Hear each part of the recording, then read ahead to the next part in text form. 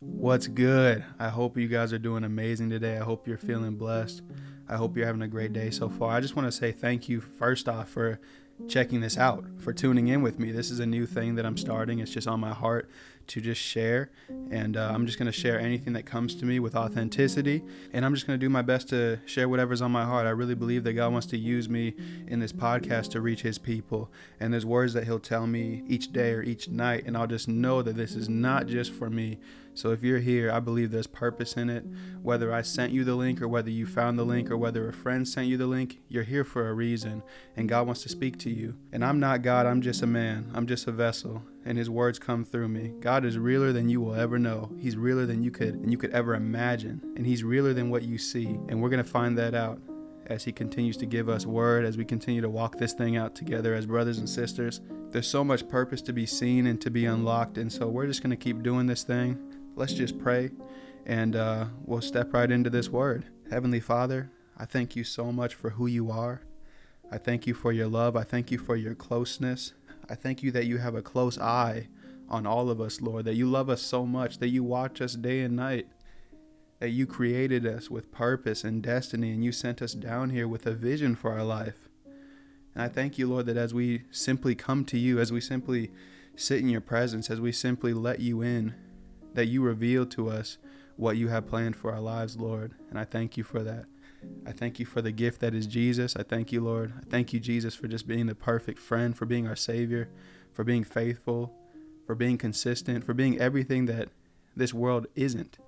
I thank you that you are everything that we could ever imagine needing, that you are all of our needs. You meet all of our needs. I thank you, Jesus, for who you are. And so, Lord, I pray that you will speak, that you will flow through me to touch somebody's heart today, because you love that person and you see that person and you drew them here, because this podcast didn't even exist, but you wanted it to, and so now it does. So I thank you, Lord, that it does exist.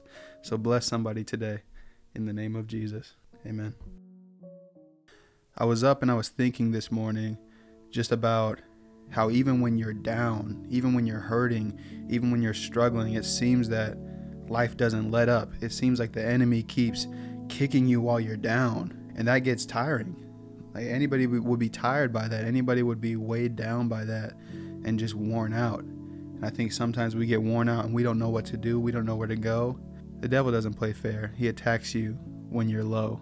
It says that your enemy, the devil, prowls around like a roaring lion, seeking whom he may devour. And there are times when he sees you as prey and he tries to pounce on you. It also says in the Bible how the enemy comes just to kill, steal, and destroy. And I want you to know that what you have is worth stealing.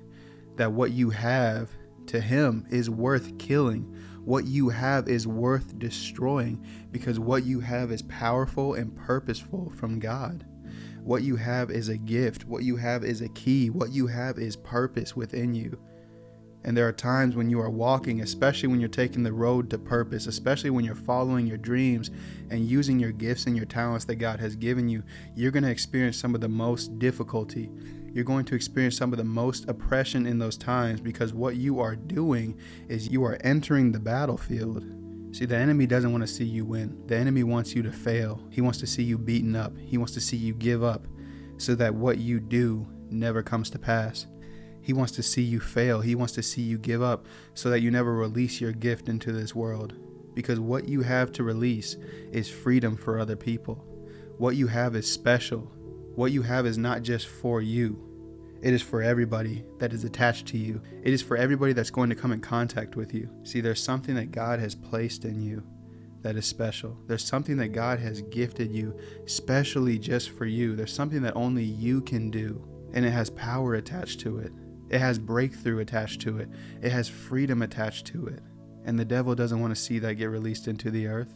And I want you to know that those are attacks trying to keep you down so that you never prosper. And so sometimes it'll feel like the attack is relentless. Sometimes it'll feel like it doesn't let up. Sometimes it'll feel like you're going in cycles and circles. Sometimes it will feel like you don't have the mental discipline or strength to keep going. Sometimes it will feel like everything is crumbling around you. And I want you to know that everything can crumble naturally, but you will never crumble. I want you to know that just as the enemy pursues to attack you and see you fail relentlessly, God pursues you relentlessly. I want you to know that God loves you with no limits. I want you to know that God wants to fight for you. I want you to know that God has a plan for you. God has so much of a strategy for you that he sent his son Jesus to this earth because he knew that our flesh would fail us. He knew that what we would experience in this world would be struggles and hardship. He knew that what we would experience would be tough for us. He knew that human flesh couldn't endure. That's why you feel beat up sometimes. That's why you don't feel like you have the strength sometimes. Because the enemy wants to attack you so much that you give up. He wants to bring you so low that you can't keep going. God has a strategy for you in Jesus. Jesus said, in this world you will have trouble, but be of good cheer. I have overcome the world. And in him we are overcomers too. In him we are conquerors too. God wants to walk with you. God wants to fight for you. You don't have to fight this battle alone. You've never had to fight this battle alone. But what the enemy wants you to feel is isolation. What the enemy wants you to feel is that there's no way out.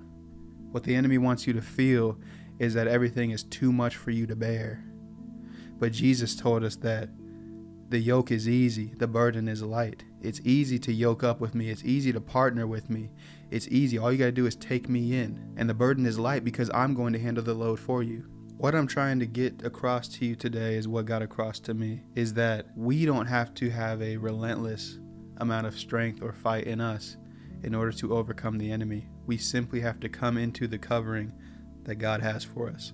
All we have to do is accept Jesus. All we have to do is trust in him that he will fight for us and that he will fight with us, that he will be the roadmap, that he will be the strategy, that he will be the weapon, that he will be the wisdom. All we have to do is let him do what he does best. Let him be God in our lives.